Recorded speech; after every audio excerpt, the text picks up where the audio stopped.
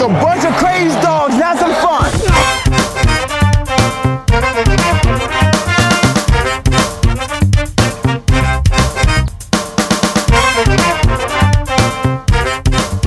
Ladies and gentlemen, what is up? Coming to you from the Cosa Nostra studios, I'm Matty Buller, and thank you for tuning in to Almost Wise Guys. This is our look at the upcoming Week 16 games across the NFL, and in this episode, we're going to cover the regular weekly picks, get to Matty and Andy's Total Tease, your news of the week, and we're also going to wish you, our listener, a very Merry Christmas and a Happy New Year. Merry Christmas! Dinner was full! But first, with me, as always, from Almost Wise Guys Central, it's Andy, the prognosticator Attridge. How you doing, pal? Not bad. Not bad. I would have been better had my 49ers actually, held on to that 9-point lead against the Falcons. So I don't even know how the Falcons were in that game. They had no business being in that game. Coming across the country, facing the Niners in the Niners house. Although you took the Falcons last week, so good on you. Well, I did, but I was just to cover 11 points, not to win outright. But some bad beats in the Bay Area, but some brilliance by Breeze in the Bayou. Man, 29 of 30. That is a ridiculous. I think that's going to be like Gretzky's 50 goals in 39 games. It's going to be really hard for that to be touched. Well, I mean, and that wasn't even the focus of the game. Yeah, that just happened.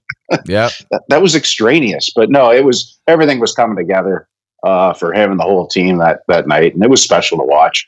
My wife rarely watches football with me, but I had her sitting next to me and I was trying to explain that this is history in the making. So appreciated it. It was cool. I was pretty interested in how Philly and Washington actually played an entertaining game. That blew my mind. Yeah. Well, it was back and forth. Back and forth. If football games were 59 minutes long, the Redskins, there would be different outcomes in about a half a dozen of the games that were played last week. Yeah, you bet. Wow. I mean, I'd taken Washington, and I think you did too. Yeah. And we would have covered had that silly play at the end not happened, but it did. That's football, right? Yeah. Yeah, it is. Yeah. Yeah, that's why they play the full game. But it was an interesting week last week. The Redskins were my money line Matty pick. Unfortunately, that fell through. But overall, a really odd week as well. There was some crazy scores. Like, I did not see the Dallas Cowboys. Like, I thought if they were winning that game, it was going to be close. And they found another gear offensively, it looks, because the Rams have a pretty decent pass defense and rush defense. They've shown both sides of their coin this past season on offense and defense. That's very true. You never know which. And it's the same with the Cowboys. I mean, we've seen them play great games. They're still leading the league in yards per game. Yep. Ahead of even Baltimore on that. But yeah, they played the way they needed to play. And, it's lather, rinse, repeat in Dallas. The sky's falling. Oh my God, Garrett's going to get fired. He wins one important game. Oh my God, he's our savior. But when we all know he's just the clapper. He is the clapper. He's got the clap. Although big game for Big D this week, as they're going to take on Philly, and that's going to likely decide the outcome of the NFC East. It will. So I guess we'll get to those picks, but first let's get to the news of the week.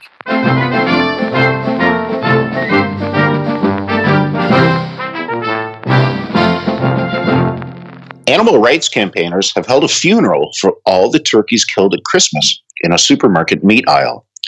Customers at a branch of Sainsbury in East Sussex, UK, were confronted with an unusually somber scene of black-clad mourners lining the aisle on Wednesday. Protesters stood silently bearing signs with phrases such as 10 million turkeys are killed at Christmas in the UK to highlight the violence of a traditional Christmas meal. The group said Christmas for humans can be a time of joy, but for other species, it can be a period of horror. Yes, the horror. And I'll be thinking about you vegans eating your kale and tofurkey while I'm crushing a second helping of sweet, sweet murder turkey smothered in turkey blood. Gravy. turkey's a little dry. The turkey's a little dry. But let me show you what the turkey hole is. The U.S. Department of Agriculture listed Wakanda as a free trade partner despite it being a fictional country.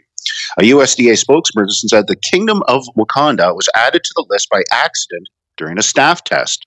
The department's online tariff tracker hosted a detailed list of goods the two nations apparently traded, including ducks, donkeys, and dairy cows. In the Marvel Universe, Wakanda is the fictional East African home country of superhero Black Panther. Yes, that is Trump's America. This guy's a liar. In related news, NFL Commissioner Roger Goodell announced this week that every team in the AFC North will have 2 W's subtracted from their win totals this year, as the Cincinnati Bengals have officially been ruled a fictional football team. Ducks, donkeys, and dairy cows? Is this considered an alphabetical trade deficit? This could be evened out with a big shipment of dildos and a cooler full of dicks. In 2014, he saw everything from buckets of heads, arms, and legs to coolers filled with severed penises. What is this? Oh, just a little bit of powdered deer penis. Police say a man stole a dozen ornamental Christmas trees from an outside display at a grocery store in Brandon, Manitoba. The trees and ornaments were stuffed into a shopping cart, taken away, and left on various properties nearby. Apparently, the suspect was highly intoxicated and appeared to be doling out the trees as he made his way through the area. Quote, on the surface, it does look like he was being generous and sharing them with everybody. We don't know what his intentions were, end quote. For our American friends, a drunken Santa turned Grinch is par for the course when we're talking about Brandon, Manitoba, as there is literally nothing to do in that town but drink, get angry, and maybe get in a little cow tipping before you head off to the drunk tank. Ah, yes, a very Merry Christmas in the prairies. God bless us, everyone.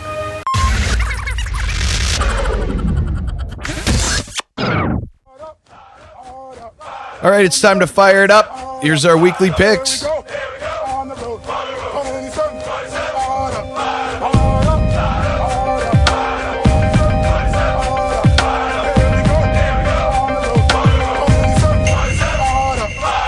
Well, it is week 16, so that means we get Saturday football back. In fact, we get a triple header on Saturday. The first game of that triple header is Tampa Bay at home. They're hosting the Houston Texans. Houston can clinch their playoff berth with a win against Tampa Bay here. Tampa Bay, 3-point underdogs at home. The over-under on this one is a 50, and I think you'll hear later on, Andy and I both like that number. I think a few people have been liking that number. Tampa Bay, Jesus, you know what I said about them last week?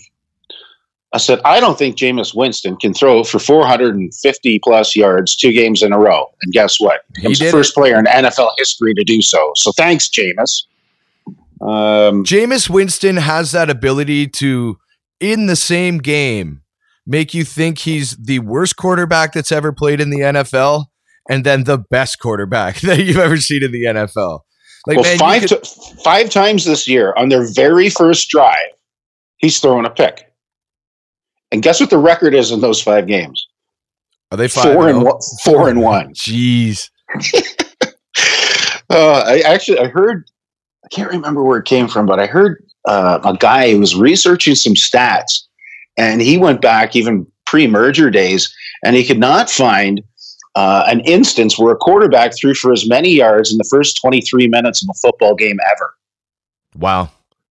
And that's just Jameis for you, man. Yeah. This week, though, Godwin and Evans are both out. Yeah, that's going to hamper him a bit. But, I mean, I don't think that's going to change their game plan. I think Tampa is who they are. They drop back with Jameis and get him to either make or break them. Well, they stop the run well, and they throw down the field well. Yeah. But I think this game means a little bit more to Houston. Obviously, it doesn't mean anything to Tampa Bay. But Houston had a big one in Tennessee last week, and then they play each other again next week. And if Houston, if they win on Saturday, that would certainly take the pressure off for next week. Yeah, so I can see them doing an all-out assault just to make sure that they've got business taken care of before week 17. Just so, we're talking about totals here. 16-mile-an-hour winds, and gusts much higher than that as well. It's projected for game time. That will affect the total, so other thing to consider. What's your take on this one?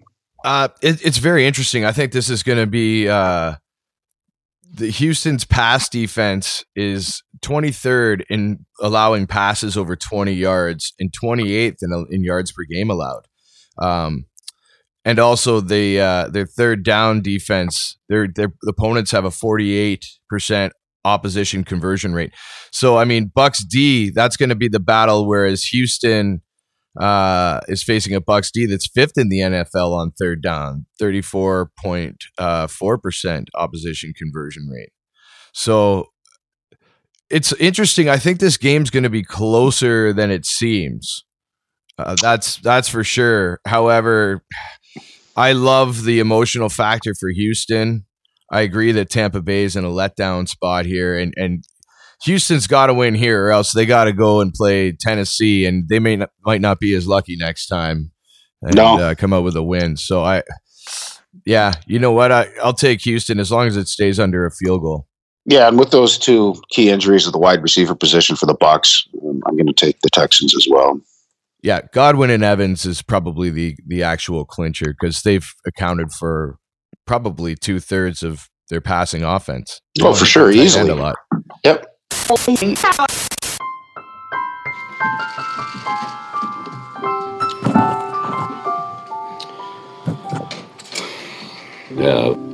Yourself a merry little Christmas. Let your heart be light.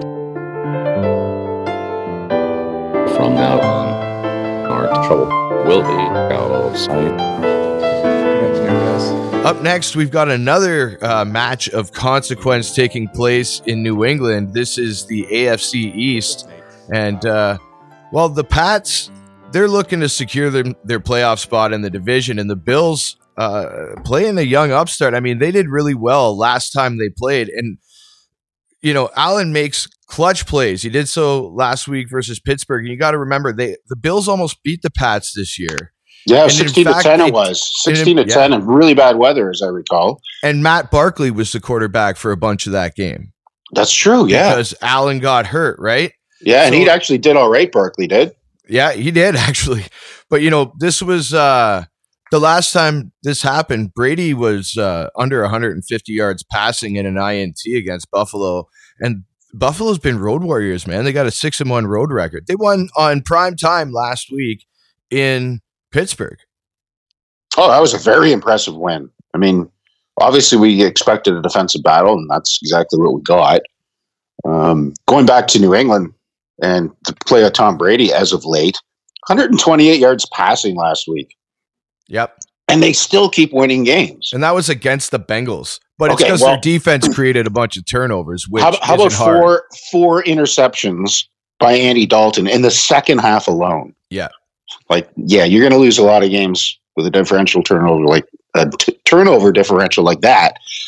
But I think the key to this particular game, you're going to look to the backfield of the Buffalo Bills, and in between Singletary and Gore running the ball. If they can have a big day, when a big day, I mean, collectively maybe $180. And that running game travels well in a cold winter New England late season game, right? Yeah, I've got zero confidence in the offense for the Patriots, and right now Edelman is listed as questionable. I think let me just double check. Excuse me, let me just double check that this line hasn't moved. Now it's still it's sitting at six even. 6 even now? Yeah, but for my money and a gun to my head, like you're saying, it's 6-1 straight up this year on the road. They've covered the spread in 7 of their last 8 on the road. Good work, McDermott. And I think there's just too much chaos, it seems like, in New England right now. Well, I'm gonna cheer for Bills and go Mafia. Yeah, dude. I not only would take the Bills with the points. This is my money line Matty pick. Oh, Jesus. This is a big Saturday. I think there's going to be a changing of the guard in the AFC East as far as, at least the Patriots being able to push little brother around. The Bills, not only does their rushing game travel well, a good defense travels well. And the Bills' pass D is, last week they allowed 202 yards, 5.3 yards per attempt. They're great at stopping the rush. You can do it with defense on the road in this weather and with Brady not throwing the ball, unless they can get some turnovers, as far as the Patriots defense being able to maybe get the ball a few times. Mm-hmm. I don't think they can. I think the Bills take this on the money line. It's my money line, Matty. Well, we know about all the recent historical trends between these two teams, especially in New England, but you can throw those out the window because these are two different teams this year on both sides. So, yeah, go Bills. Go Bills.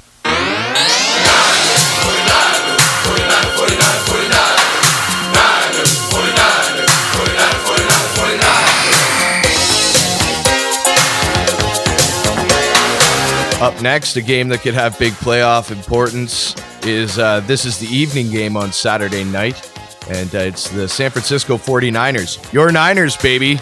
They're taking on division rival LA Rams, who just got absolutely smacked around against the Dallas Cowboys last week. Yeah, that wasn't even close, as the score would indicate, although the score wasn't that close either. As you mentioned earlier, I was on the side of the Atlanta Falcons, certainly not thinking that they would win outright. But I've got a good feel this season for the ebbs and flows of the 49ers. In fact, I think I've been correct probably in their last 9 or 10 games straight, either betting in their favor or against them. And now coming off that New Orleans huge emotional win 2 weeks ago, I had a gut feeling that was a spot for a letdown. And their offense it looked lackluster. And obviously their defense didn't play well enough in the fourth quarter to keep things even. And normally when a team like the Rams comes off a big embarrassing loss against a team like the Cowboys, you expect them to bounce back. But I think quite the opposite for this game. I think the 49ers are absolutely going to pound it. And, it's probably a meaningless game in that regardless of whether they win or lose this one, they still have to beat Seattle the following week. And vice versa for the Seahawks. But I think they want to put a statement, and I think they want their own locker room to know that they can put a pounding on when required. And if, divisional game, normally I wouldn't like a spread this big, but you get Richard Sherman back in the lineup. The Rams still have a chance technically if the Vikings lose their last 2 games. And I don't really see that happening. 6.5 stays under a touchdown. I'm liking the 49ers here. Yeah, there's a lot going against this for the Rams. I mean, the last meeting, San Fran won 20-7, and Goff struggled with only 13 pass completions for 78 yards. And he went 0 for 9 on third down the last time these two teams met. Oh, yes, I recall. And the Rams offense, they're tied for 22nd in turnovers in the NFL. The Niners are 5th in the NFL in takeaways. So this there's a whole bunch. And also, let's even talk more about the Niners in that, Jimmy G has been a stud recently, 100 plus pass rating in 4 of his last 5 starts. And the Niners rushing offense rushes for 147 yards per game. That's second only to Baltimore in the NFL. And they're 6th in the NFL in yards per carry. I mean, this is a Rams defense that last week allowed 263 rush yards to the Cowboys. 3 rushing TDs. I mean, 2 running backs last week for Dallas. Each one, they both went over 100 yards. You don't see that too often. No, And the fact that the 49ers have 4 legitimate running backs. Yeah. Like the 4 horsemen. Yeah, Gurley last week against a Dallas team that's got a weaker defense than the Niners. What was Gurley last week? 11 carries, 20 yards. Is that it? They say the Rams are playing for their playoff might. I can't see them being in the mix at the end of the season. There's been a lot of internal strife this week. As you talk about Gurley and Goff and McVay. McVay said, "I'm not an idiot because I didn't use Gurley much at the beginning of the season." And Gurley said, "Well, those are his words, not mine." But read into that. I don't think it's a pleasant chemistry going on there right now in the locker room. Everything's setting up well for the Niners to come out here and have a big game. I'm with you. I'm taking the home team with the points. at the bell bottom. And if it wouldn't be too much, I'd like to get something for you, Clark. Something really nice. Welcome to Atlanta, home of them dirty birds. Anybody hating get kicked to the curb. Any other team is absurd. Wearing black, white, silver. Red is for the blood. No one's scared of getting dirty because we came from the mud and we hungrier than ever. Now we move to Sunday's games at 1 o'clock. We got a bunch of games going. First off, your Atlanta Falcons are playing host to the Jacksonville Jaguars. Atlanta, 7.5 point favorites, 46.5 over under. This actually just put the hook on, as you said before we went to air. So does this help swing what we're going to think? Like, because this is now over a touchdown, changes everything. It muddies the waters is what it does. Atlanta's shown in the last few weeks that they can play well when they need to. And the reason why they need to play well is to keep Dan Quinn his job. And I really think that that's the reason why they're putting out such a good effort each week. And I don't think this week's going to be any different. Now, Jacksonville got lucky to win that game against the Raiders. I mean, yeah, the Raiders came from behind to lose. Well, they let's admit they got hosed with 2:05 left on the clock, and Carr thinks he's in bounds. And yeah, you're absolutely, and he was in bounds. He was in bounds, and God forbid you're able to review that, right? I mean, it was a bonehead play on Gruden's part to go for it on 3rd and 11 to pass the ball as opposed to rushing it and eating up the clock. But Gardner Minshew, what can you say about the guy? Well, I'll tell you what. It's clutch. He filed a trademark application with the U.S. Patent and Trademark Office last week for the phrases Minshew Mania, Mississippi Mustache, and Minshew Magic. Wow. So I don't know if it was magic or luck. Trademarks now. Well, he's got to make money somewhere because he's paying a rookie contract for an undrafted free agent. Yeah, so he's not making a lot of money. He's probably looking for Fournette to pick up the bar tab more often than not. You'll probably see Gardner Minshew working at Subway on Monday, trying to just fill in for an extra paycheck. Like Jared. With the mustache. Speaking of team chemistry, it was just announced today that they fired Tom Coughlin, the VP of operations. So You're fired. They're looking to make some changes there. I don't know what that means for coach, but we don't even know what their quarterback situation is going to look like next year. I wouldn't be surprised if Foles was gone. No, I mean, there's teams that need a proven quarterback.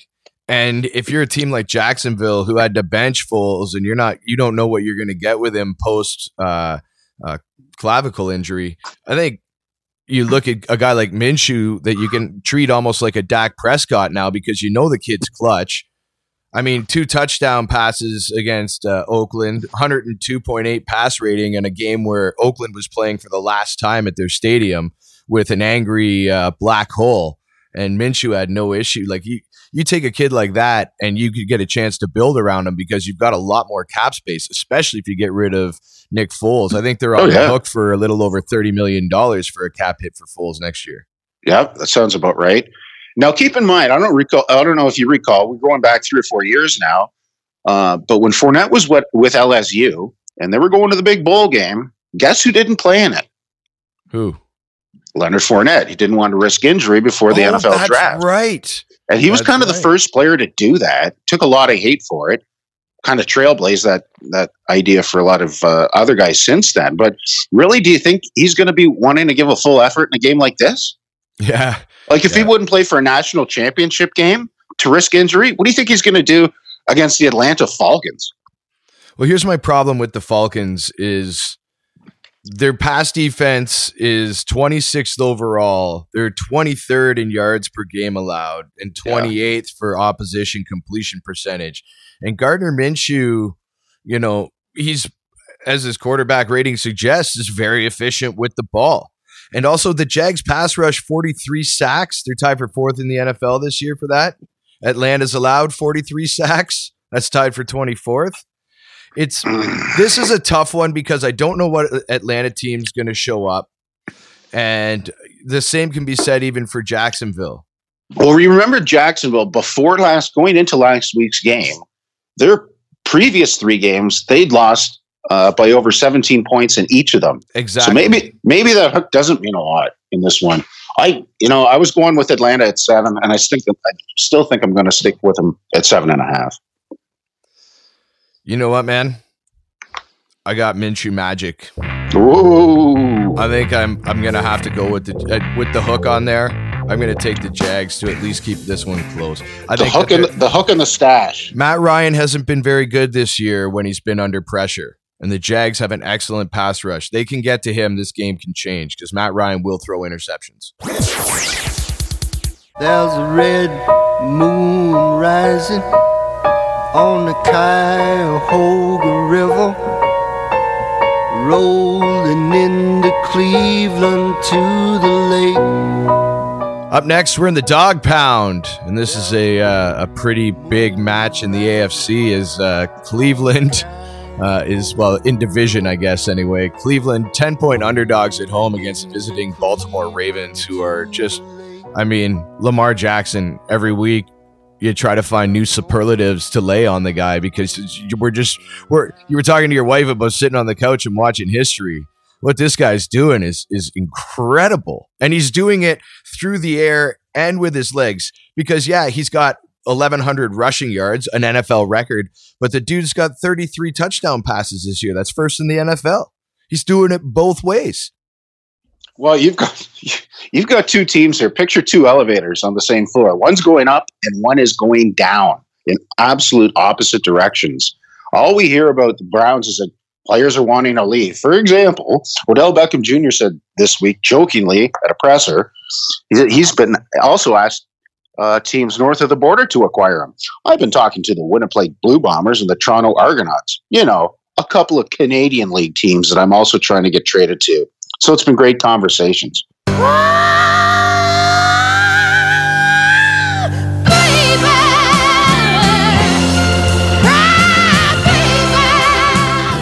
Dick. Yeah. We wouldn't take him up here anyway.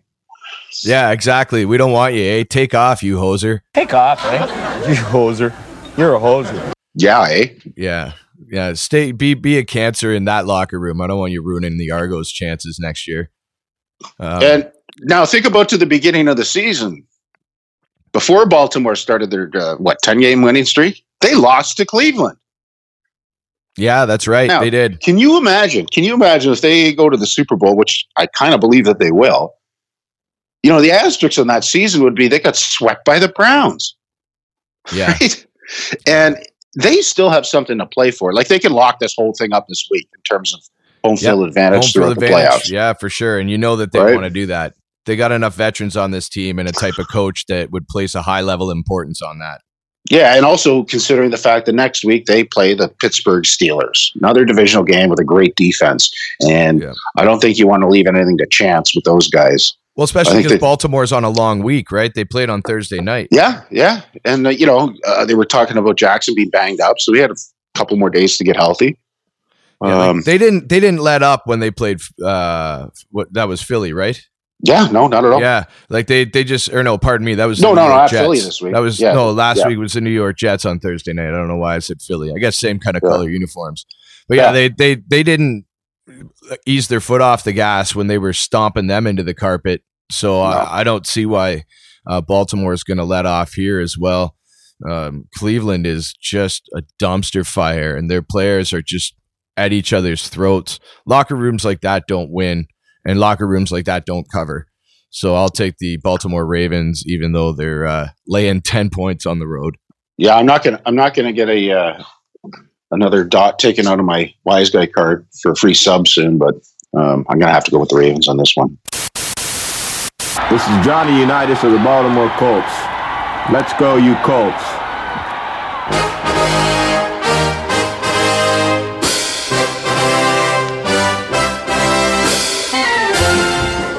Up next, the Indianapolis Colts play home to the Carolina Panthers. Indy, they definitely want to cement some playoff position here. 6.5 point favorites at home. Carolina, I find them very interesting because they got Run CMC. Dude gets 100 plus scrimmage yards in 8 straight games now. But during those 8 straight, the Panthers went 1-7. Did they really? So it almost really doesn't matter if Run CMC gets his, as long as, you hold the rest of the team in check. Although now we got to mention Kyle Allen is out as quarterback in Carolina, and Will Grier is going to make his first NFL start. And all we know from him is in the preseason, he had 2 touchdowns and 3 picks.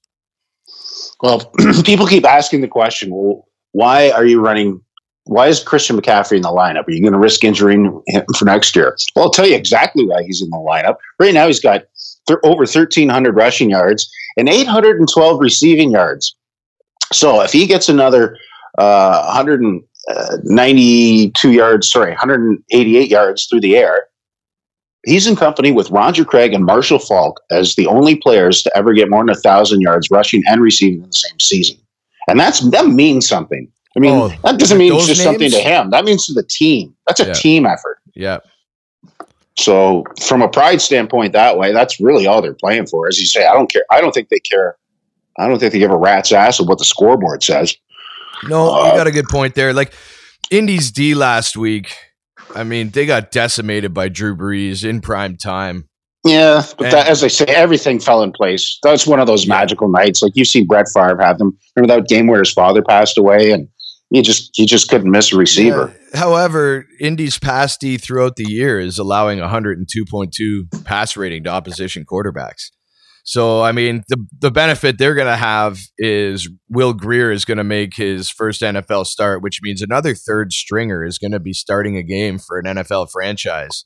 Because remember, Cam Newton started the season. Yeah, of course. Kyle Allen was in for, what would be the bulk of it. And now Will Grier, I guess he's going to come do mop-up duty for the last couple of games. They're going to see what they have in this kid.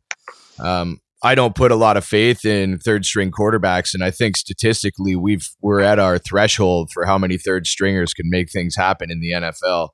For this game here, Indy's got a lot to play for. Carolina doesn't. The score in that Carolina game against Seattle last week, it was just they covered the 6-point spread, but they had 2 garbage time touchdowns. That game wasn't even close.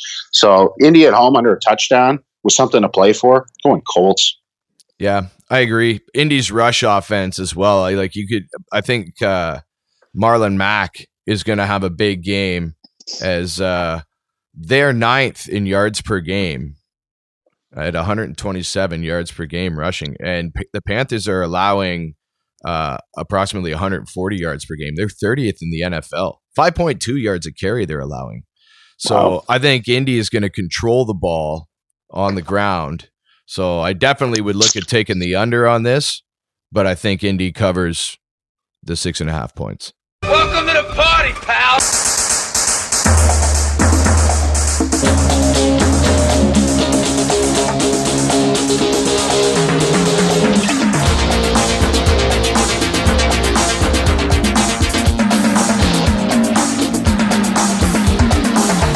Well, in South Beach Sunday afternoon, it's the Miami Dolphins playing host to the Cincinnati Bengals. Miami 1-point favorites at home, and this is probably a game you're going to want to miss because there's too many other good games going on. Like all of them? Yeah. This is the battle of 3-1. Remember in the end of September, we were saying that Miami was going to be the worst team possibly of all time statistically in the history of the NFL. Yep. And now we're looking at Cincinnati in the middle of December with 1 win. And Miami's, hats off to Flores, who's, kicked him into gear. He's put Fitzpatrick back in because he wants to win, even though, the season's kind of down the toilet. He was even taking heat this week. Well, why aren't you putting in Josh Rosen? Well, because I want to win the game. Yeah. And they've been I think they've covered 7 of the last 10 games. And, this one's in Miami. And God damn, does Cincinnati suck. Yeah, Mo, that team sure did suck last night. They just plain sucked. Well, I've seen teams suck before, but they were the suckiest bunch of sucks that ever sucked. They do. They got torched by New England last week. Well, there's conjecture that AJ Green might come back, but I think that was just to add confusion to what's already chaos. We got 13 mile-an-hour winds plus some light rain here. I don't know what that means. 47-point spread. Don't know what that means. I just can't see Cincinnati pulling one out on the road here. Yeah, I'm looking at it for a big game for Devontae Parker. Yeah. The Bengals pass defense is 22nd in the NFL, and they're 30th in yards per attempt, 27th in plays over 20 yards. So they are just awful. I mean, opposition passer rating of 96. Like the Bengals defense cannot stop the pass. And Ryan Fitzpatrick is actually a pretty smart quarterback. In fact, I think he deserves a Purple Heart for what he's done in Miami this year. Yeah. So I'm with you. I think at home, 1 point. It's basically a pick 'em. I'll take the home team.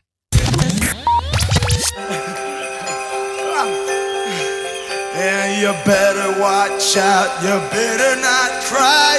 You better not pout. I'm telling you why. Santa Claus is coming to town. Santa Claus is coming to town. Santa Claus is coming to town. Well, the New York Jets may be playing out a string, and they are at home against the Pittsburgh Steelers, who are playing for a wild card spot. The Jets 3-point underdogs, and that was tough watching them get beat by the Bills last week because the Duck did not perform very admirably. Well, the Duck is not a starting quarterback. Let's keep in mind, in training camp, he was fourth in line on the depth chart. Yeah, Duck Hodges, and so the fact that they're even in playoff contention right now, and they control their own destiny. They just have to win out last 2 games, and they're guaranteed a spot. So hats off to Tomlin again for putting them in that spot with second, third, fourth stringers. Juju Schuster looks like he's probably going to play. I think Connor's going to play, and that defense. Oh my God! Ever since they picked up Fitzpatrick, Minka, that is. I think they're probably one of the top 2 in the league. And the Jets +3 with nothing to play for. I mean, I know they got embarrassed last week in Baltimore and having a little bit of extra rest, but with a hungry Pittsburgh team, I don't know. Like, just to me, it seems like that's a gift. 3 points, but I don't know. What are your opinions on this one? Well, let me make a case for the New York Jets. All right. This blew my mind. The Jets defense is first overall in the NFL when it comes to yards per carry for their opponent.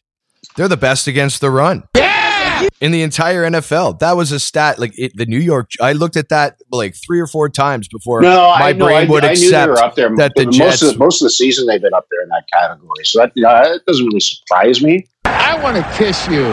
Thanks, Joe. But look where they fall when it comes to the passing defense without CJ Mosley in there. Right. But if the Steelers don't have a passing game, and remember the Steelers passing game has a lot to do with their running game. The Steelers like to be able to run on you. They do have Connor back this is his 2nd week back from injury. But I don't he got 80 or no, what did he get? I can't remember how he did last week, but he was back last week, right? Against Buffalo? Yeah, he was. So, he was. Le'Veon Bell is playing against Pittsburgh for the first time. Last week, he finally broke the 75-yard mark. He got 87 yards. That was against Baltimore as well. Yeah, I can see him wanting to have a pretty good day against his old team. And I don't know, man. Darnold also, only 3 picks since week 10. 11 touchdowns in that span. Well, it's after Halloween. There's no more ghosts around. Yeah, you know what? I'm going to be a contrarian, man. I feel this is going to be one of those weird games this week that the Steelers should win. There's going to be a couple. You just which one is it going to be? Yeah, right? I think this is going to be one of those. So I'm going to take the Jets with the points. All right. Well, I think your boy Sam Darnold is going to see the ghost of Christmas past, and I'm going to go with the Steelers here. Look what you did, you little jerk.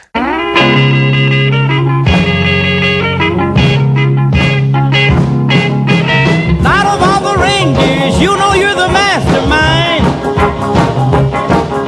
Run, Rudolph. Randolph ain't too far behind. To Music City we go.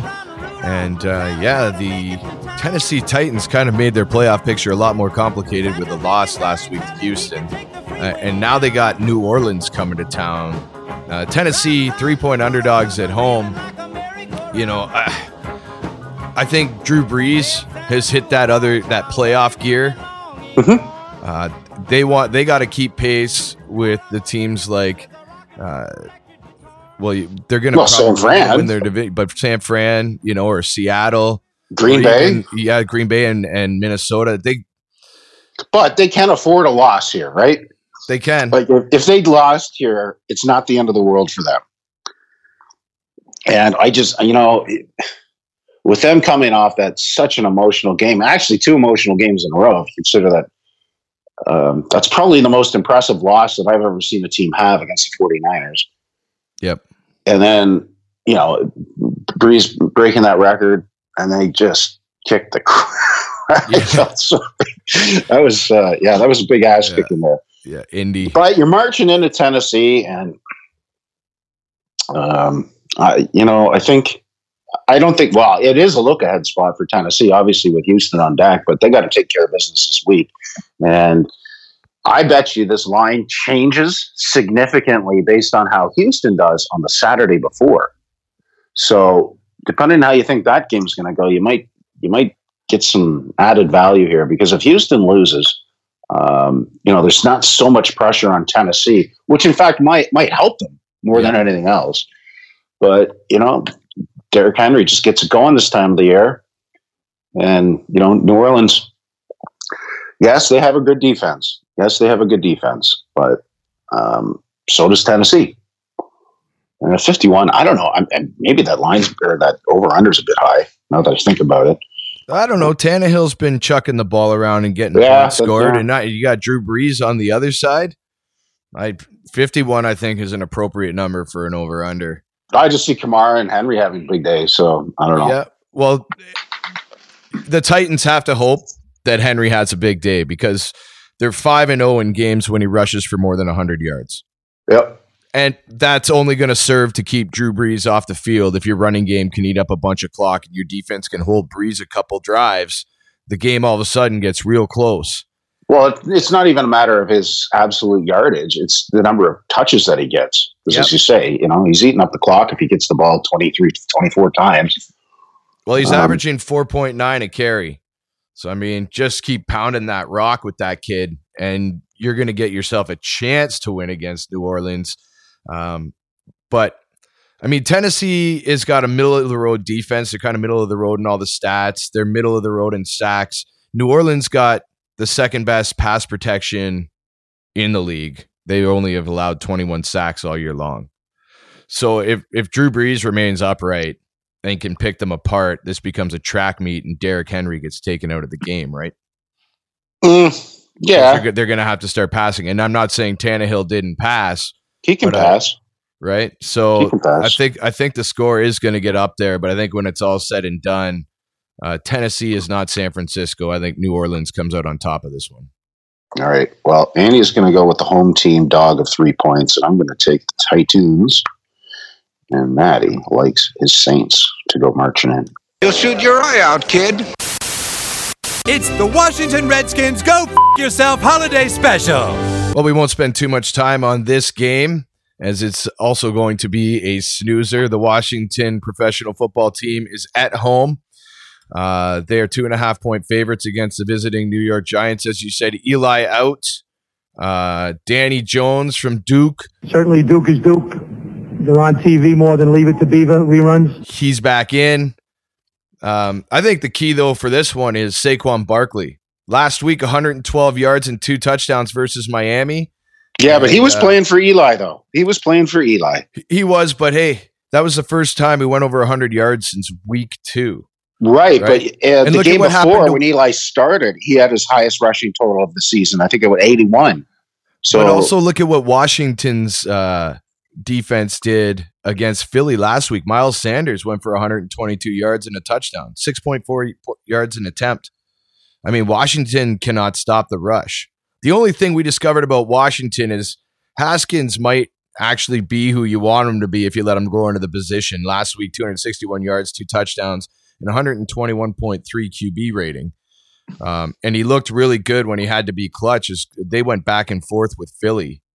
Well, ironically, it was against the Giants that he made his NFL debut, and that was in Week 4 in relief of Case Keenum. He completed 9 of 17 for a whopping 107 yards, 3 awful INTs, and he took 2 sacks. In fact, he said, "I throw up watching that film," Haskins said. "I don't like watching that tape. That's a totally different guy." But what does it say about the NFC East that Washington is 2.5-point favorites at this point in the season? It's garbage. Oh, yeah, it's awful. That is the worst division in football right now. It's garbage. No, I'm not. So we know that Haskins is playing for Washington and Danny Dimes is playing for New York.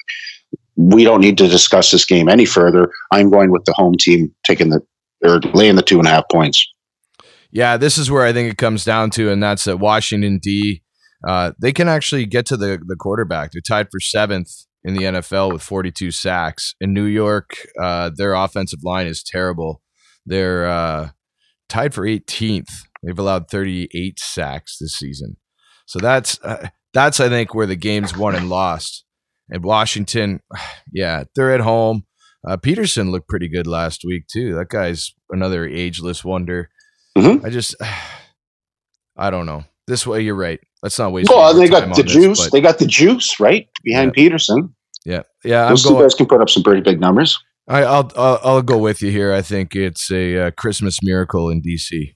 Hey, don't go by what I'm saying. If you want to listen to me, let's not waste it on an NFC East pick. Go Redskins! This is a full-blown 4-alarm holiday emergency here. We're going to press on, and we're going to have the happiest Christmas since Bing Crosby tap danced with Danny Kaye. Father Christmas, give us some money. Don't mess around with those silly toys. We'll beat you up if you don't hand it over. We want your bread, so don't make us annoyed. Give all the toys to the little rich boy. Up in the Mile High City, the Denver Broncos look to take on the visiting Detroit Lions. Broncos 6.5-point favorites. I bet you that's probably their biggest favorite spread of the Actually, it's up to season. 7 now, dude. Is it up to 7? It's up to 7 Denver now a 7-point favorite against Detroit. And hey, why not? As Detroit, they cannot play defense. They are absolutely awful. They allow 102.5 opposition passer rating. That's 30th. They're also 30th in yards per game allowed and 30th in yards per catch allowed. And now this awful this awful Detroit offense has to go play a top 10 defense in Denver. So we've got Detroit at Denver in December. How delightful. But let's say that again. Outdoors in December with the Detroit Lions. I think I can read these tea leaves. The Lions, they've been without Stafford and Kerryon Johnson for weeks now, but they've also lost Marvin Jones and then backup running back Bo Scarborough due to injury. So they're trotting up lineups week after week that are lacking talent. The Lions have lost 7 straight games and 10 of their last 11. And keep in mind that this Denver team was the same one that posted 31 points against the Texans in the first half of that game 2 weeks ago. Yep. Well, Blau versus Tampa Bay last week threw 2 picks and had a 54 rating. I mean, he was horrible. That's against Tampa Bay. They are an awful defense. Oh, awful pass defense for sure. Now this kid's got to face a Broncos defense in the cold? Come on, man. A touchdown? Well, it's not like Detroit isn't used to playing in the cold, right? Playing in the NFC North, but... Yeah, that is true. They do play, but I guess... But they don't do well in those environments, right? They don't. We see that twice a year, and once in Green Bay, once in Chicago. Yeah, you're absolutely right. I'm still going to pick Denver, even though the line moved to 7. Now I have a machine gun. Ho, ho, ho. Christmas time in Los Angeles. Ooh, ooh. Living in LA. Christmas time in Los Angeles. Well, in sunny Southern California, the LA Chargers are at home against an Oakland Raiders team that could not close out when they needed to last week. And they now have their Pro Bowl right tackle, Trent Brown. He's done for the season. His pectorals messed up. And Josh Jacobs is out for this game as well. He suffered that shoulder fracture in week 12 and has pretty much been playing on a fractured shoulder. And it's, I guess, finally bothering him enough where he's going to be out this week. So, I mean, especially with the way they just came from behind to lose to Jacksonville, like that was so embarrassing. That was like, it's just such a Raider thing to do, right? Yeah. Like, first off, I'm just glad I wasn't Derek Carr. Just having people throw nachos at him on the way out of the stands. Like, I'm sorry, did he call the play on 3rd and 11? Was he the one that didn't allow the booth review of him being out of bounds? I can understand the frustration of Raider fan. And God, they're the most loyal fans in the whole league. Okay, we're in Oakland. Now we're in LA. Now we're back in Oakland. Oh, hey, we're going to Las Vegas. Al Davis would never move to Las Vegas for money, or he just wouldn't. Nope. And I think there was I think you could sense the bitterness. I don't think they were throwing nachos at Derek Carr. I think they were throwing nachos at the Raiders organization. Yeah, I agree with that. They took it out on him, unfortunately, which is unfortunate because, I thought that was a classy move by Carr. Even though they lost, he was man enough to go into one of the worst places in football, the black hole, and willing to say to thank you to the fans, which, I thought a classy move and very brave. Yeah, because they're not normal people. No. Lunatics, I think. No, they won't be able to duplicate that atmosphere in Las Vegas.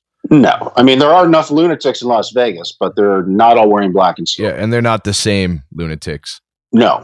I agree. This line started at under a touchdown. It started at 6.5, and now it's gone up.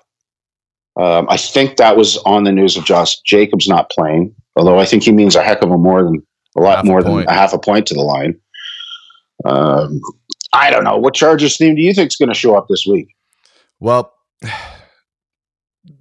I don't know, man.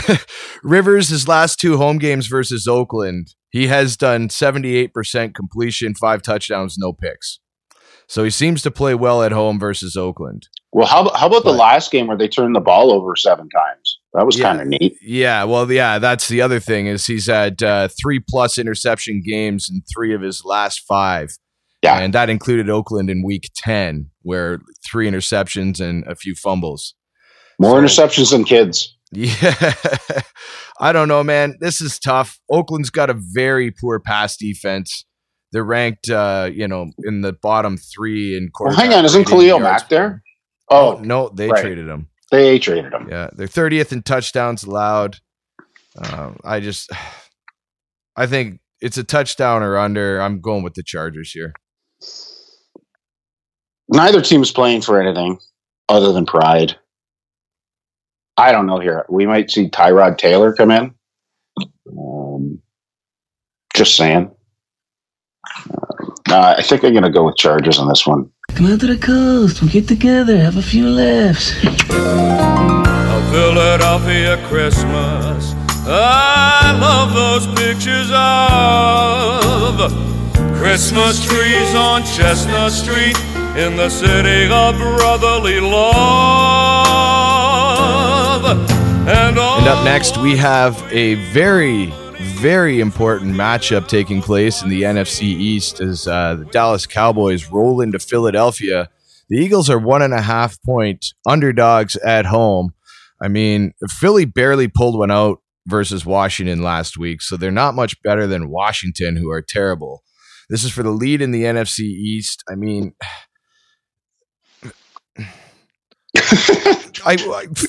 what do you want? Like, Dallas also just annoys the crap out of me because they have such a huge offense, yet they've only won 7 games. How is that even possible? Well, they're plus, I think they're plus 72 now in point differential. Unbelievable. Yeah, but how are you only 7-7? That is bizarre. I don't think anything says Christmas like football and Santa Claus coming to Philadelphia. As I was starting to walk back, I saw the snowball starting to come, and then I started getting hit with them. and all of a sudden Santa Claus is dodging and ducking, and there's a full stadium full of people just wailing away at Santa Claus. I actually remember feeling a little twinge of anxiety that they might really hurt Santa. I remember watching a fella make a snowball and throw it at me, and I just walked up to him, at the bottom of the wall there, and I said, "You're not getting anything for Christmas." Now, before we even get into this game, can we please start with the Cowboys and Rams game last week? Can the officials not even get a coin flip correct? And that was awful. By the way, why can you review a coin flip, but you can't review Derek Carr's slide to see if he stayed in bounds? It's mind-boggling. Can you imagine if the Rams would have started both halves with the ball? Yeah.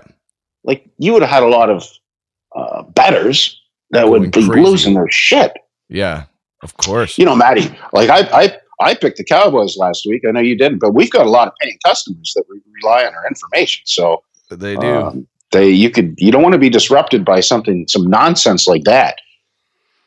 But, Dak's got an injured shoulder, but he's still likely to play. Now, so a win here, basically, and they sew up the NFC East, which is similar to being named class valedictorian in summer school. And you know what my opinion is, as soon as Jason Garrett gets out to the confines of Big D, his football IQ drops by about 25 points. But look for this to be a pretty hostile Philadelphia crowd here. I like the home dogs. This, I think, actually sets up well for Dallas, because even though they're both 7-7, Dallas statistically is a better team. Yeah, no question. And Philly's offense is in the top 10 for turnovers this year. They've turned the ball over 23 times. And I think this is a big telling stat, is that Dak Prescott's actually 46.4% on passes of 20-plus yards this year. That's second in the NFL. I mean, Philly's D, they're tied for 29th in allowing passes of 20 or more yards. And they've allowed 14 touchdowns that have been scored by 20 or more yards. So I don't know. I like it here for Dallas. I don't disagree with Philly people, but I don't like that spread if I'm picking Philly. If it's an NFC East matchup, Dallas is a statistically better team. I want 3 points before I bet Philly. I want me some glory hole.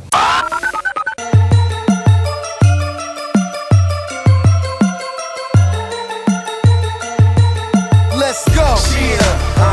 You know about the team. Everywhere we go, it's blue and green. Cheer. It's the playoffs. Going hard for my squad. Seahawks. Really big game for the Seattle Seahawks here, and good luck for them, because the Arizona Cardinals are coming to town. Seattle 9.5-point favorites at home, and don't be surprised if this doesn't move to 10 or 10.5 for Seattle by game time. Russell Wilson has got to be in the MVP discussion this year. 28 touchdowns, 5 picks, 109.3 passer rating. That is incredible. Once again, how often have we seen Russell Wilson just pick this team up on his back and will them to win? How about every year since he's been in the league? Yeah. He's just a fantastic quarterback and a fantastic leader. You said this is a must-win for Seattle. I'll disagree in that, if they lose this game and they still beat San Francisco next week, they win the division. Now, for seeding purposes, it's not devastating if they lose. I would rather be able to, beat Arizona and make San Francisco have to win this week in order to come into my house the next week and play a game. I think Seattle wants to win this game. I think they do, but let's look at who didn't practice with them on Wednesday. Jadeveon Clowney with a core issue, linebacker Bobby Wagner with an ankle injury, and he's probably out for the week. In fact, he's probably out for a few weeks. Quandre Diggs, ankle, Dwayne Brown, biceps, knee, George Fant, illness, and another 6 were limited, including linebacker Michael Kendricks, hamstring, and guard Michael Iupati, who's an ex-Niner, very good player, knows the division well. And then you look at Seattle. So they've had multiple games across country in the past month. And their game of the year is next week against the San Francisco 49ers. I think you know where I'm going with this, Matty. It's an Almost Wise Guys sandwich game. So as I say, it's not a must-win for them this week, although it'd be a nice win. But I just need to point out something here on the Arizona side of the ball. So Kenyon Drake, who started the season as a Miami Dolphin, lost his first 9 games with said Dolphins, and then got traded to Arizona, where the Cardinals then proceeded to lose their next 5 games. So after a 14-game personal losing streak, what did he do last week? Goes in the end zone 4 times and rushes for a $137. So good for him taking the team on his shoulders. Great performance against Cleveland. Yeah. I mean, I don't know. I'm absolutely taking the Cardinals here in this one. Well, the Cardinals, their rush D was not very good against Cleveland last week. It allowed 150 plus yards. Nick Chubb was the only Cleveland Brown that had a good game. But I mean, the Cardinals' pass defense, and this is against a guy like Russell Wilson, their pass defense is 32nd in the league. That's dead last in yards per game allowed, quarterback opposition rating allowed, and completion percentage allowed. That is a horrible mix of stats when you're talking about one of the most accurate, dynamic quarterbacks in the league coming in, and he's playing at home. This is under 10 points. I guess I'm liking chalk this week. I'm going with the Seattle Seahawks here. Well, I hope you're right about that spread going up, although I actually believe the opposite. I think the spread probably should be around 7, but I think that you see it at 9.5 for teaser protection for the casinos. I think that's too many points for a divisional game like this. Go Cards. Hallelujah! Holy shit! Where's the Tylenol? Keep this up and we'll draft second. Fail. Every game we watch the wreckage. Fail. As fans we wear our Bears apparel. Fail. To save my mind I sing these carols. Fail. And Sunday Night Football, my Chicago Bears. Stop Bears. Well, they're 6-point underdogs at home against the Kansas City Chiefs. I know that the Bears have a pretty decent defense, but after seeing what Mahomes did in the snow last week against a very good Broncos defense, that was incredible. The guy was untackleable. He looked like Lamar Jackson. Yeah, he sure did. What do you think about my Bears this week? Well, they're not playing for anything. They're not playing, and they lost Roquan Smith, obviously, before last week's game for a torn pec. Trevathan is questionable again, that elbow injury. Taylor Gabriel and tight end Ben Bronnecker are questionable with concussions. Bobby Massey is questionable with an ankle, and defensive end Roy Robertson Harris is questionable with a foot injury. Well, the Bears have had problems with at tight end all season. Yeah, they've been calling up guys from the practice squad because nobody can seem to be able to catch a ball. It's actually unbelievable. The Bears are up there. Come back, come back. The Bears are one of the worst teams in the league when it comes to drop footballs. They're up there with the Philadelphia Eagles. Yeah, I was just going to say the Eagles. I think they hold the crown for that one this season. Yes, except for Robinson. Robinson's a hell of a receiver. Love that guy. How about did you see that acquisition by the Chiefs this week? Picking up on waivers. T-Sizzle. Yeah, for sure. Yeah, I love it. Yeah, and he adds a really good dimension to that Kansas City defense. I don't care how. Yeah, and it's not like he'll go in right away and start playing. Like he's not got War and Peace as a playbook to have to learn. Hey, see that? That's a quarterback. Go get him.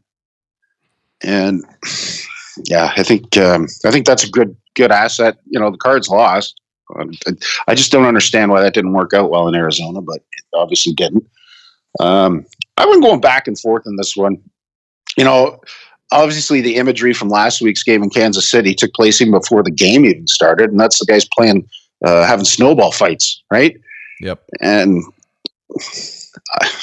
Chicago is more likely to being used to be playing in inclement weather than KC is. But as you say, they were playing against Denver as an outdoor team as well, and they just kicked the crap out of them. And that was in a snowstorm. I was in a snowstorm. Yeah, like you got to remember one thing: wind doesn't affect Mahomes' ball as much as it does some other quarterbacks because he's the opposite of noodle arm. That guy's got a gun like Brett Favre. That thing. Yeah, but Trubisky's got a pretty strong cannon too, though. Yes, he does. He does, but he doesn't have the offensive mind of Andy Reid. He's got Matt Nagy, and unfortunately, the only way the Bears have a chance is to run the ball. But Montgomery and whatever their running back by platoon is doing in Chicago from game to game, they've been pretty unremarkable. But KC's rush defense is 30th in yards per carry. Oh, they're horrible. They're horrible.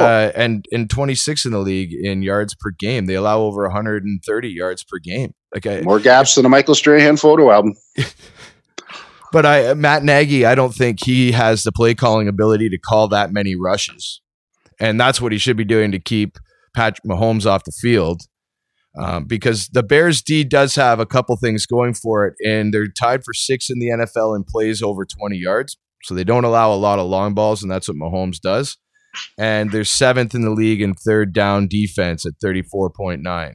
So they can get themselves off the field, which means if you can rush the ball on Kansas City and control the clock, you can at least keep it close. However, I don't think Matt Nagy's got that kind of play calling ability. I think Chicago will probably have maybe 10 rushes on the game, and the rest is going to be Trubisky. Oh, no way. Dude, look at his play calling, man. Every week he says he's going to rush the football, and I think the most carries. I guess a scheme like that would make sense against a defense like the Chiefs have.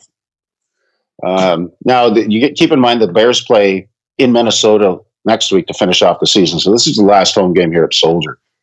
I think they put on a nice, sentimental, emotional performance. A lot of Santa Clauses in the crowd.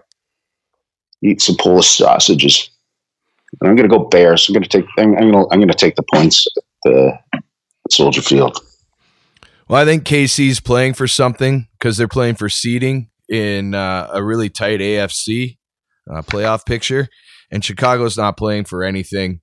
I think they're pretty banged up as well. Their offensive line isn't that good either. I'm going with the Chiefs. I'm blowing away, but yeah, the Kansas City Chiefs. I think my team, and this makes me sad as a Bears fan to say it, is going to get embarrassed on national television. The Bears. The Bears. Are you ready for some football? A Monday night party. And our final game of the weekend, it's got pretty important playoff implications for the AFC North. The Minnesota Vikings at home against division rival Green Bay Packers. 4.5-point favorites. Minnesota are at home. Over under 45.5. This game is the hardest to pick this week because these teams are so evenly matched. Oh, dude, I was going through their metrics, and so Green Bay is 22nd in the league against the pass. The Vikings are 20th, right? Yep. And I was looking at their turnover margin per game, identical. Yep. Yeah, Green Bay's defense has 23 takeaways, which are 7th in the NFL. Minnesota's has 27 takeaways, which is 4th. Yep. Even look at their running backs. Jones, 830 yards, 14 touchdowns, which is, by the way, first overall in the NFL, 4.4 yards per carry. Well, Dalvin Cook, 1,135 yards, 13 touchdowns, 4.5 yards a carry. However, it should be mentioned he is questionable because he left the game left last game with a shoulder injury. I think he's worse than questionable. I heard he's unlikely to play. That plays a big factor in how I'm going to. Oh, for sure. Because what does that leave you? Alexander Madison is their lead back. He's got 100 rushes so far this year, 462, and 1 touchdown. Here's the tale of the tape for the Vikings. 3 times this year they've played a team with a winning record. You know what their record is in those 3 games? 0-3. 0-3. You bet. And Kirk Cousins doesn't have the best reputation when it comes to primetime games. No, he doesn't. Although I'm not sure if the sample size is big enough to warrant that. But yeah, last time he was in primetime, he spanked the Dallas Cowboys. Yes, he did. But I mean, he's got Aaron Rodgers coming into town. How about this stat line? 24 touchdowns to 2 interceptions, 100.4 quarterback rating. Although then you compare it to Cousins. Yeah, but 111. I don't think he's playing that well. Like his completion percentage last game was hovering right around 50%. Yeah. Minnesota just throw it a lot, right? They just don't lose at home. Like they've won their last 5 straight up at home. They did. But with Dalvin Cook unlikely to play, because really, I mean, there's a handful of games that you can look at this season where they've really only given Kirk Cousins like 11, 12 passing attempts. Yep. Right? Because they just keep pounding the ball. And if you can't do that, you can become one-dimensional. Green Bay, as crappy as their defense is, can easily pick that up. This game means a lot to both of these two teams for playoff seeding or even getting there. Actually, no, I think they both clinched, haven't they?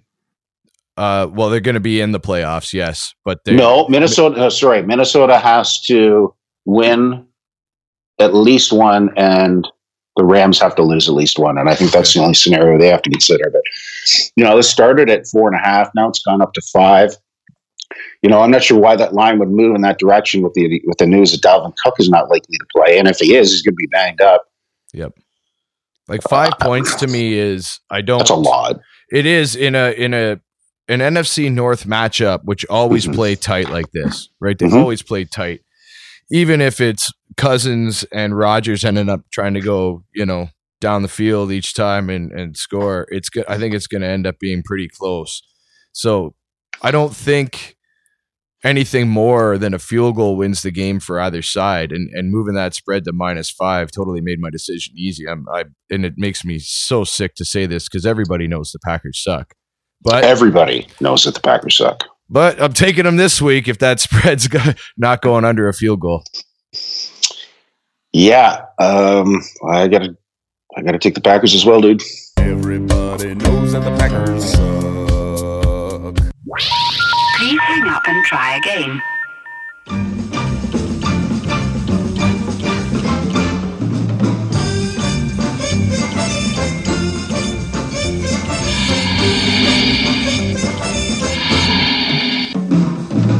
Well, this is a little segment we like to call Maddie and Andy's Total Tease.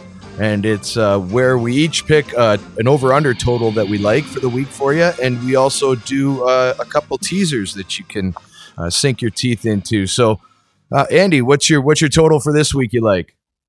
Well, as the old saying goes, Maddie, if it ain't broke, don't fix it. And I'm going to take the Tampa game over 50 points. It's simply the gift that keeps on giving.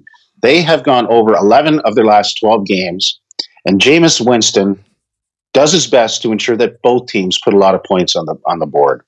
So I didn't have to think about this for too long. I love the Tampa Bay over 50 here. Yeah, you nailed it. That was my over for the week as well. I agree. If it isn't broke, don't fix it. And Tampa Bay loves to go over. I do have an alternate one for you, though, just to make sure, I'm not just riding your coattails. The New Orleans at Tennessee Titans, I like over 51. I think it's going to be a shootout. Yeah, I consider that as well, but both their defenses are playing pretty well as of late. So, as I say, Jameis is helping two teams where Breeze only helps one. Very true. All right, what about your tease for this week? Well, there's been a lot of line movements, but I'm actually going to take two favorites here, and I'm going to dial them down. The first one will happen on Saturday, and that is my San Francisco 49ers taking that game from 6.5 all the way down to 0.5 point. Yeah, it'll be a close game, but I can't really see them losing at home. And then on the other side of that tease, I like the Atlanta Falcons going from a 7.5 to a 1.5. Again, could be a close game, but I really don't see them losing either. So I'll take those at almost a pick them for both. All right, I'm doing the opposite. I'm teasing two underdogs down. So the first one, Buffalo at New England. teased the Bills from plus 6.5 to plus 12.5, going through the key numbers of 7 and 10. I love that. Because like I said, the Buffalo is my money line Matty pick.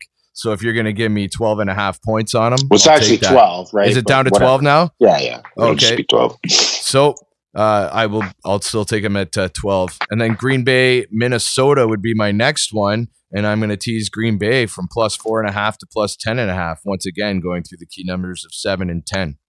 Oh, I like that one. Good call. It's all about the math, Matty. It's all about the math. He's one of those idiots who believe in analytics. Well, thank you for listening to week 16 of Almost Wise Guys. Just a programming note, next week, week 17, we will not be having a podcast. However, if you look to our Facebook fan page, we will have our sets of picks posted as well as a total tease for you each. If you like what you heard here today, make sure you hit the subscribe button on iTunes or SoundCloud so you don't miss a show. You can also hit us up on our Facebook fan page for additional content and picks from all week 16 games across the NFL. From Cosa Nostra Studios, for Andy the Prognosticator Attridge back at Almost Wise Guys Central, I'm Matty Buller. Get out and pick yourself a winner. If you liked our Christmas podcast, please share it with a friend.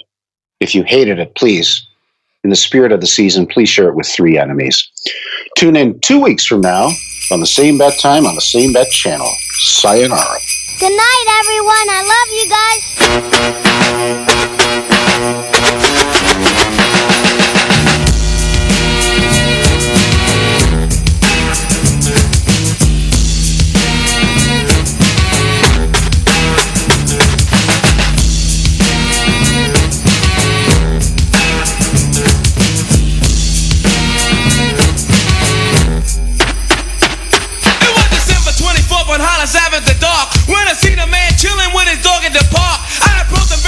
With my heart full of fear, looked at his dog, oh my God, a ill reindeer. But then I was ill and the man had a beard and a bag full of goodies, 12 o'clock at night. So I turned my head a second and the man was gone. But he must have dropped his wallet smack dead on the lawn. I picked the wallet up and then I took a pause, took out the lights and then it cold said Santa Claus. $1 million in it cold, hundreds of G's, enough to buy a boat, magic car with ease. But I never steal for Santa, cause that ain't right. So I was going home to mail it back to him that night. But when I got home, I bugged, cause under the tree was a letter from Santa and the door was for me.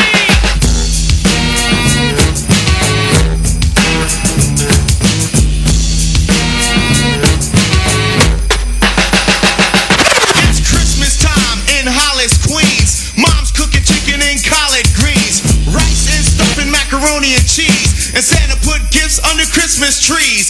Decorate the house with lights at night. Snow's on the ground, Snow White so bright.